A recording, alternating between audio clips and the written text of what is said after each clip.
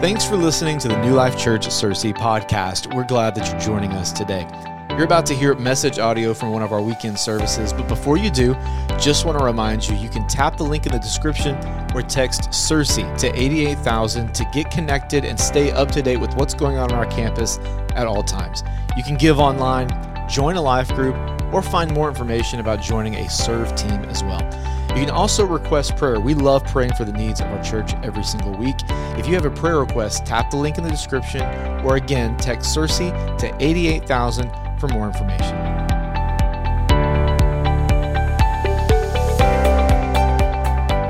I want to talk about Mark for just a moment, and if you want to go ahead and be turning, you can go to Mark chapter 9 this morning. We are, of course, going to show it to you, but if you have your Bible and you're taking notes, I want you to be able to be there. So go to Mark chapter 9. I want to give you kind of a little insight into Mark's life every week that we talk, so that by the end of this series, you know a lot about the author and the context, etc. But Mark was just a kid when Christ was crucified. So his mother, as we talked about in week 1, she's one of the Marys that gets talked about. Her home was actually the one that Peter went to immediately after an angel released him from prison. He shows up, they're having church in her house. So she is a believer, she's a person of faith. She was probably at the crucifixion. But he was just a child during the crucifixion. But it did not take him long to hop into the thick of things. Church begins to explode. It's every hand on deck. And so Mark is part of that, mostly because his mother is part of that. So because of her faith and having the apostles eat in his home, he's been exposed to high levels of leadership and the inside stories of Christ. And so if you study the early church, you learn that Mark made some kind of mistake on his first missions trip. So he's a young guy, he's a young thinker, he's zealous, he's on a missions trip, he makes some kind of mistake. There's an issue there, but his cousin Barnabas sticks up for him, keeps him involved, keeps him in check, takes him under his wing. Hey, Mark's going to be okay. Mark's one of us. Let's not take it too hard on him. Let's keep him in this. He's going to grow up. He's going to do well, and all of those things, and he kept him engaged. What you might not know is the context that comes later that then brings us to his gospel. So what happens later is by the time Mark is hitting his 40s, he's living in Rome, which you know is a major hub, not only geographically, but a major hub in Christianity. And so he's working very closely with Peter and Paul. And church tradition and early writings tell us that Mark was one of Peter's disciples. So this then disaster strikes, and half of Rome becomes burned. Okay, so the city catches aflame, and a sinful emperor named Nero shifts all the blame toward Christianity. Look at what those Christians did. They've burned our city. They've burned these beautiful buildings. And Christians were already wildly unpopular in Rome.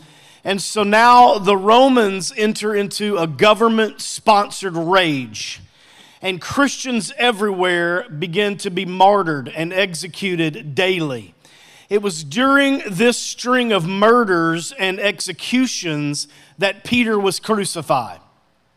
Now, we don't have this image in our Bibles, but we get it from Fox's Book of Martyrs that describes that Peter realizes he's probably going to be crucified. Because of his respect for the Savior, he makes the statement, if I'm going to be crucified, crucify me upside down, because I'm unworthy to be crucified in the same manner in which Christ died. So Fox records that indeed he got his wish and that Peter was crucified upside down. So Mark, being an apostle of Peter, he has started to collect the stories and the memories of what Peter and Christ had together. Their friendship, what he saw, his relationship there.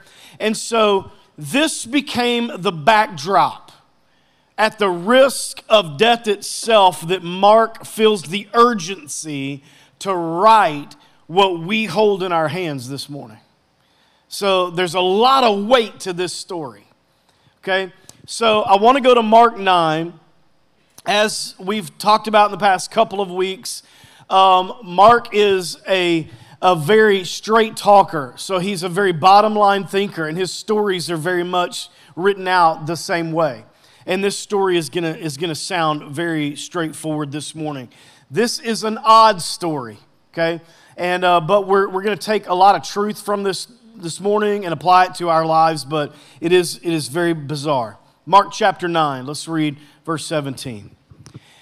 And a man in the crowd said, "Teacher, I brought you my son, who is possessed by a spirit that has robbed him of speech." Okay, so he cannot talk. "Whenever it seizes him, it throws him to the ground. He foams at the mouth, gnashes his teeth, and becomes rigid. And I asked your disciples to drive out the spirit, but they could not." In verse 19, it's believed that he turns then to his disciples and he says this, "You unbelieving generation, how long will I stay with you? How long will I put up with you? Bring the boy to me." Verse 20, so they brought him, and when the spirit saw Jesus, it immediately threw the boy into a convulsion. He fell to the ground, rolled around, foamed at the mouth. And Jesus asked the boy's father, "How long has he been this way?" "From childhood," he said. "It has often thrown him into the fire or water to kill him. But if you can do anything, take pity on us." This word also means compassion. Have compassion on us. "And help us." Verse 23. "If you can," said Jesus, "everything is possible for one who believes." And immediately the boy's father said, "I do believe, but help me overcome my unbelief." And when Jesus saw that a crowd was running to the scene, he rebuked the impure spirit. "You deaf and mute spirit," he said, "I command you, come out of him, never enter him again." And the spirit shrieked, convulsed him violently, and came out. And the boy looked so much like a corpse that many said, "He is dead." But Jesus took him by the hand and lifted him to his feet, and he stood up.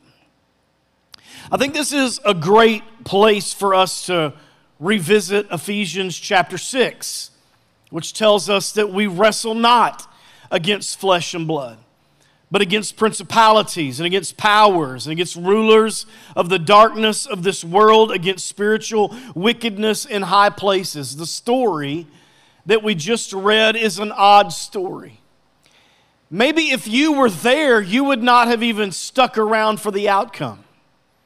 It may have scared you. It may have startled you to see something so bizarre and so rare and so odd that you would have ran in another direction. Somebody will just tell me about it later. I'll read about it on Instagram.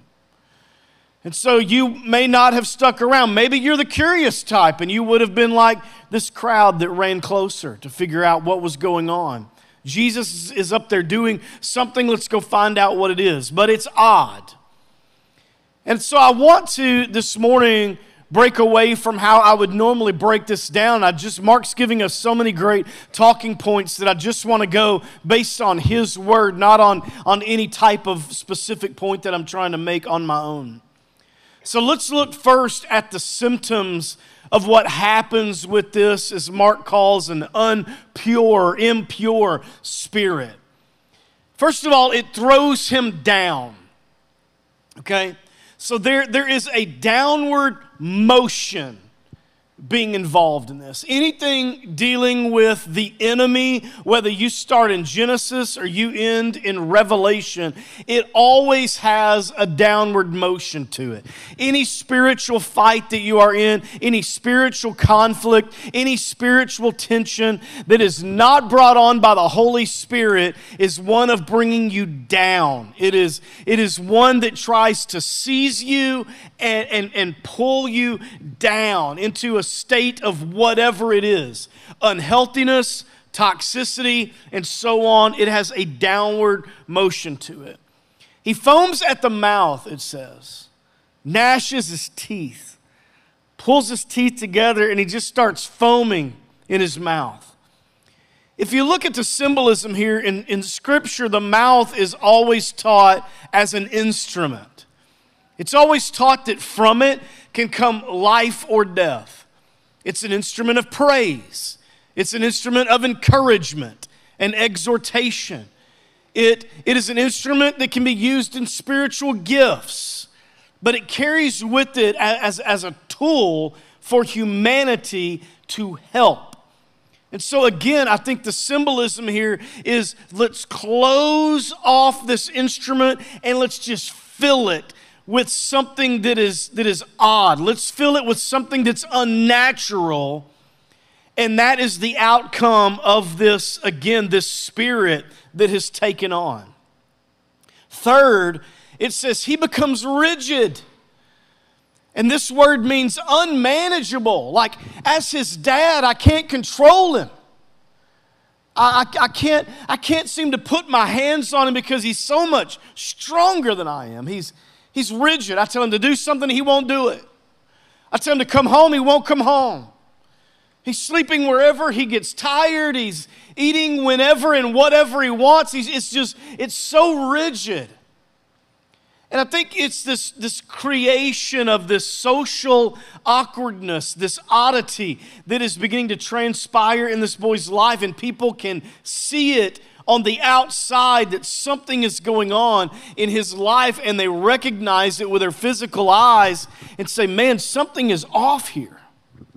And then lastly, which is one of the different ones, is he says it is a mute spirit. It silences him. So whatever this spirit wants from him, it's to keep him quiet. Like, let's don't talk about it.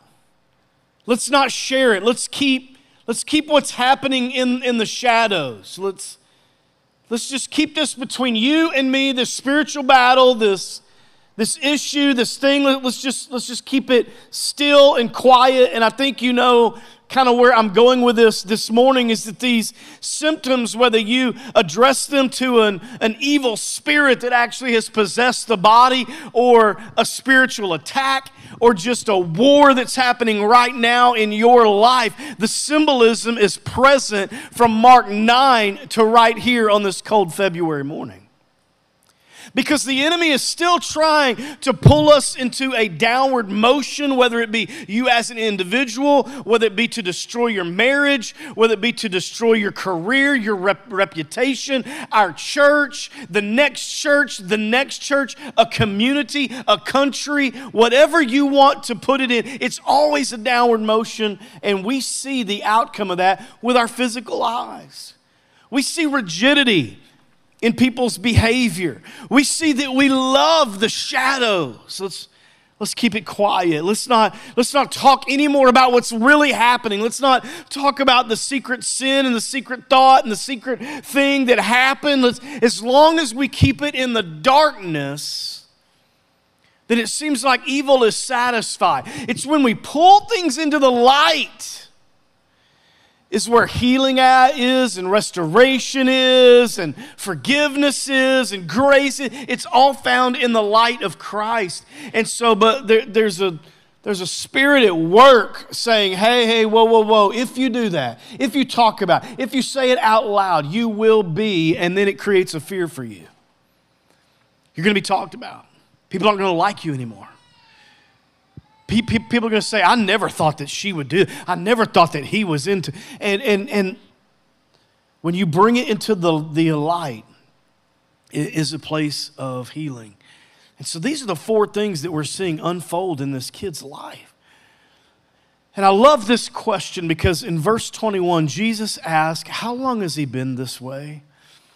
And I like this little trick, but when you go through Scripture, sometimes if you want to play this way, when I read it, I always read it through the fact that God knows everything. So questions are no longer for him trying to discover. They're more about the confession piece on our part. It's like when the woman in Mark reaches out, I believe that's chapter 4 or 5, reaches out, touches the hem of his garment, and he turns around and he says, "Who touched me?" I believe he knew. What he wanted her to do was to come forward and say, "It was me. I did it. I was the one in need." It was part of confession. It was the coming forward. It's the same reason why in church today we have you raise your hand or ask you to come forward for prayer, because there's power in that. So in this story, when he says, "How long has he been this way?" I believe he knew. But what he wants is for this dad to say, "As long as I can remember," like from childhood, he's always been this way. He wanted him to hear it rolling out of his own mouth. This has been a long time. It's been a hard struggle. As a parent, I'm barely hanging on with this kid. And I love him, but he's unmanageable. And it's hard and it's scary. And there's something going on with his life that is strong. And as long as I can remember, and I want to just pause there for just a second and say, is that anybody here? That you can point to something in your life that is a stronghold and say, as long as I can remember. Like as far as I can think back, it's been there. This thing, this thought, this action, this cycle, this problem, this issue. It's been in my life and it stays there and it lingers. And I think I got it licked for a while and then it shows back up. As long as I can remember. Jesus is wanting us to start the confession with just some good old-fashioned context and say, it's been a while since I've been myself. It's been a while since I felt whole and healed. And so the answer becomes all my life. As long as I can remember, it's been this way. But I'm going to tell you that this does not bother Jesus. It does not bother the Spirit. It does not bother the Father. They know your whole story and have been there since the beginning. Nothing that you say in this room can scare Christ. He's been there the whole time. He knows the whole story. Verse 22. He says, what he does to him is he throws him into fire.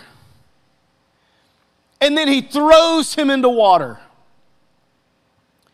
And he throws him into fire and he throws him into water.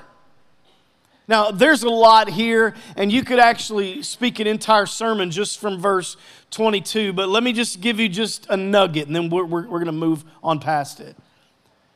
This type of behavior is very scarring, okay? And so this is where my mind goes with this. It does not matter if the enemy can kill you physically, if he can scar you badly enough.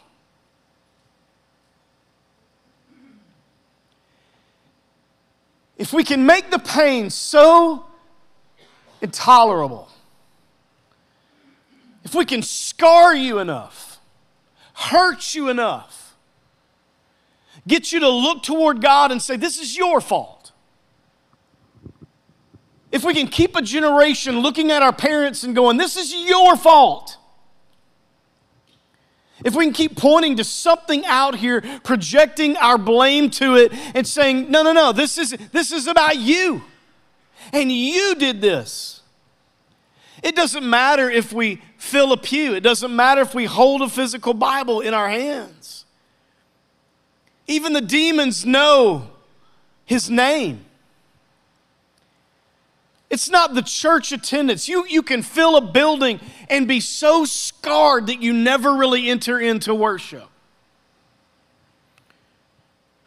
And so, you break this down a little bit between the fire and the water. I see just a little bit more there. When someone dies from fire, and I want to be very sensitive here because this could have happened to someone you love. When someone dies from fire, it is often the intense heat. They inhale the heat sears their lungs, they can no longer breathe, and then they pass from that. When someone dies from drowning, it is not the water being in it. It is when the water is inhaled and gets on the inside. So I think the symbolism here could be that the enemy has a plan to destroy you, not externally, internally. It's not about what the fire does to your flesh. It's breathing it in. It's not what water will do to your skin. It's breathing it in. And what kills us oftentimes as believers is taking what's meant to be external and internalizing it. It's what's meant to stay out here as an experience, but we bring it in and we hold it close and we say, this is what happened, and this is why I'm hurt, and this is why I'm discouraged, and this is why I'm mad, and this is why I'm bitter, and this is why I don't like you, and so on, and the church this, and the church that, and the community this, and the community that, and you take one more step, you're just backing up, because we have taken things that were meant to be experienced out here and have a shield of faith against them, but we've taken them in. And we've held it until there's damage inside. Fire, water. Just breathe it in until it destroys us.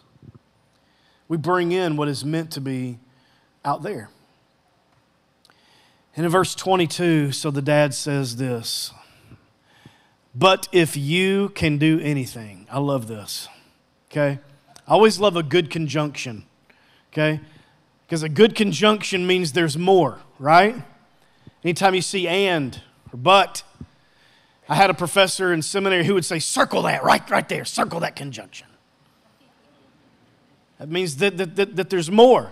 Same thing here. But, so he's rigid. He's foaming at the mouth. He's convulsing. Fire, water. Completely unmanageable.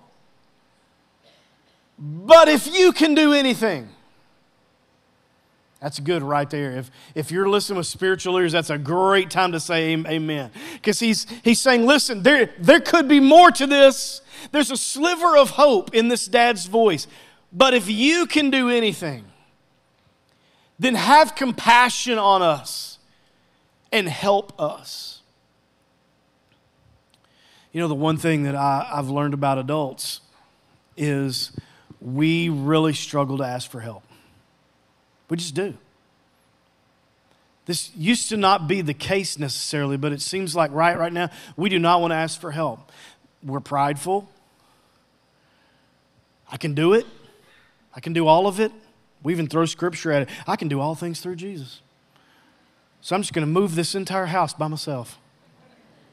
I don't need anybody. I don't need movers. I don't need help. I don't even need a box. I'm just going to throw it in my Honda Civic hatchback and make 50 trips over to my new house with it.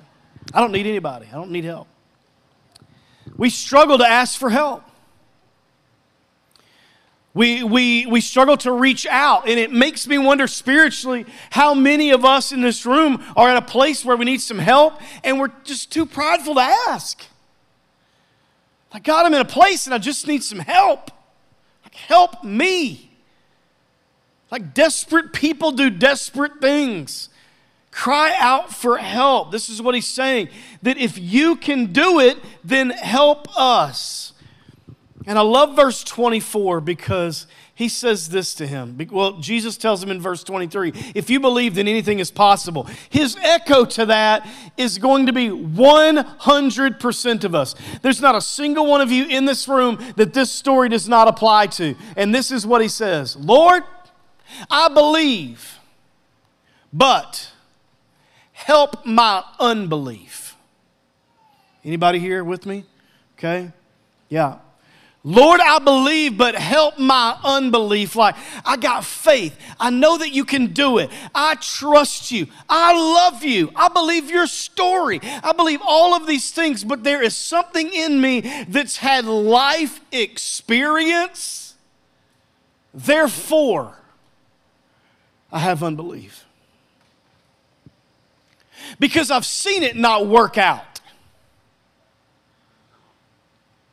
And there are things that I've carried, like this boy, my whole life. I believe the story is real. I believe that what you did is real. I believe that why you were crucified applies to me. And it's so rich and grand and great that I'm never going to understand it. Lord, I believe, but help the part of me that does not believe. This is the anthem of most believers. And here is what's great, is Jesus has this incredible knack of filling the gap between your belief and your unbelief. It is okay to come to Jesus with some unbelief. You don't have to be perfect. You don't have to have it all together. You don't have to have it all shined up and polished. You can come to Him and say, I believe, but there's a part in me that's struggling. I believe and I trust you and I trust the story, but there's a part of me that, oh man, it's been this way my whole life, as long as I can remember. Help my unbelief. Do you know the difference between a blessing and a miracle? That's rhetorical because I'm about to teach it to you. No, Kevin, tell us. Here's the difference. A blessing requires me to be in cooperation with God, okay? So like, I'm blessed in an area because I cooperated with God in that area. Like I separated my life in that area. I made it holy. I obeyed. Because of that, that part of my life is blessed. This is why you can be blessed in your relationships. You can be blessed in your business. You can be blessed in your finances. Because in those areas, you cooperated with God, and your cooperation opened the window for a blessing. Here is what a miracle is. A miracle requires nothing of you. It is just God showing up to give you something that most of the time we do not even deserve, and He'll break His own laws to do it. He just shows up. It's a miracle. It's something that cannot be explained. And occasionally these come into our lives, but here's what happens is we get frustrated because we're like, I need a miracle and I want a miracle. And God has no plan to give you a miracle, but He wants to give you a blessing, but He's waiting on you to cooperate. Okay? So there are areas of our lives where we have to go, I'm going to obey here, and I'm going to do what you want here, and I'm going to live out how you want me to live out here so that I can be blessed, rather than me doing what I want, and that me doing what I want resulting in consequences, and then me saying in the midst of my consequences, now I need a miracle. And God said that was never the plan. The plan was for you to cooperate so that I can bless you. Lord, help my unbelief. Now, let me begin to, I'm assuming, my timer's not on the thing today, but I'm assuming I'm getting close to time, but I'll ignore it and act like I didn't know. Verse 25, if you're there. Watch this. In the beginning, if you walk away from something and you want some revelation of this, here's the part I want you to focus on. Verse 25. So Mark tells us in the beginning, this is a mute spirit. This gentleman cannot talk. He is silenced as a result of the spiritual attack on his life. But watch what Jesus says. Upon Jesus' analysis, it's a deaf and mute spirit, according to Mark. So Jesus shows up and He says, you deaf and mute spirit. All right? Now, here's where this gets really weird, and this is how you know this is a spiritual battle, because we have a deaf spirit who can hear. So the symptom of his being around is I cannot hear, but the spirit itself can hear because Jesus is talking to it and it's listening. So He says, you deaf and mute spirit. And He removes him, rebukes him, and says, do not come back to him. And I love that because he put some closure on it. And I just want to take a moment and just encourage you really quick in this message this morning that there are some things in your life that God wants to put some closure on. If we'll get in cooperation with him, let our lives become blessed, he's going to put some closure on some things in your life that maybe you have dealt with as long as you can remember. Enter him no more. Don't do it again. It's over. Today this is finished. These are things that God can still speak over your life and over my life. That this addiction is over. Ends today. This brokenness that is in you is healed today. It's over. It's finished. He can put closure to circumstances. And in verse 26, the Bible says, and he became as dead. This is not the results that anyone wants, okay? So let me just ask you a question. You don't have to raise your hand. I already know the answer. Have you ever prayed for something and it got worse? You ever you're like, okay, I'm going to fast and pray. You push away from the plate. You begin to seek God. And lo and behold, if that thing doesn't get worse, God, this isn't the way this is supposed to happen, right? Like, I brought my son to you and now it's worse. Maybe I would have rather had him alive and being rigid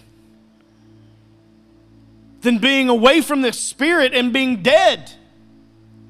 This just got worse. I think we've all done that. We've prayed, we look at it, we assess it. This isn't getting better. And some of you have had some things in your life that have become as dead. Maybe you've turned the page, maybe you've given up, maybe you've mourned your losses, maybe you've wrapped your wounds. And I realize that all of that can be a healthy thing. This is where you have to differentiate and discern which situation you're in, or this will confuse you. But you've got to pause at some time in your life and say, is what I say is dead truly dead? Is what I'm supposed to turn the page on, is it really a page turner? Is God really done with that thing in my life? Or does it just look as if it's dead? And then the scripture says, and Jesus lifted him up. Okay, now give me 2 minutes here. In the 1800s, the U.S., as you know, had all kinds of squabbles and battles, and too many to recall. But whether it was from forcing Native Americans further west, to whether it was our own Civil War. But after those battles had a victor, there would be a small group of men who were given the order to go onto that killing field and with either bayonet or bullet, make sure that the enemy's wounded were really dead. So they would walk through the battleground, and if anyone was squirming, if anyone was still alive, they would finish them off. This was their job. This was their directive, to be sure that it was over. From that practice made its way into the pulpit, and some of our early 1900 preachers began to make statements like this: the church is the only place that kills its wounded. Okay? That's where this statement comes from. And the point there was this, that someone could be as dead. And the believer comes in, not with bayonet and bullet, but maybe with word, maybe with deed, and we hurt our own people. Like we know they're going through something, instead of lifting them up, we talk about them. We force them away. We take the awkwardness of the situation and we try to put a tourniquet around it and move them on. So our preachers came up with a slogan: we're the only people who kill our own wounded. Well, if you're a sports fan right now, you've also noticed that there's a new practice among a team member, and it's this, that no one gets up by themselves. I don't know if you've noticed that. But if you see anyone get tackled, 5 or 6 guys will go over there and grab that person and lift them off the ground. And here's the cool part. That person who's on the ground knows it's coming because he don't even try to get up. He just lays there with his arm up. March Madness is coming up. You can check this out. Don't let it pass by. You watch. Somebody will fall down. They will not even roll over. These are people in their 20s. Like, you can get up. But no, 3 or 4 team members will come over and they'll reach down, they'll grab him by the hand, they'll pull him up. Because there's this practice going on that no one gets up by themselves. And this is exactly, I want you to know, this is the mentality that Jesus has. And he became as dead, but Jesus is like, no, hey, get out the way. And he reaches down and grabs him and lifts him up. And when he does, strength comes back to him. There's no doubt he's in his right mind. He's changed his behavior. The situation is different. He's put closure to it. He has fully ministered to this boy and changed his life forever. So we have to believe if he can do it then, he can do it this morning. He can do it right now. And if you're in this place and you're laying on the ground and you've become as dead and your story seems like it's so confusing, you don't know what to do, just hold your hand up. You can lay there. You don't even have to try. You can say, Lord, I believe, but help my unbelief. Just hold your hand up. Because somebody is going to come by and grab a hold of you. And when it happens, strength is going to come to you. Your story is going to shift. And hope is going to fill in the gap between your belief and your unbelief. No person should have to get up alone. All right? All right. Let's bow our heads in this place this morning. I want to talk to your heart for just a second.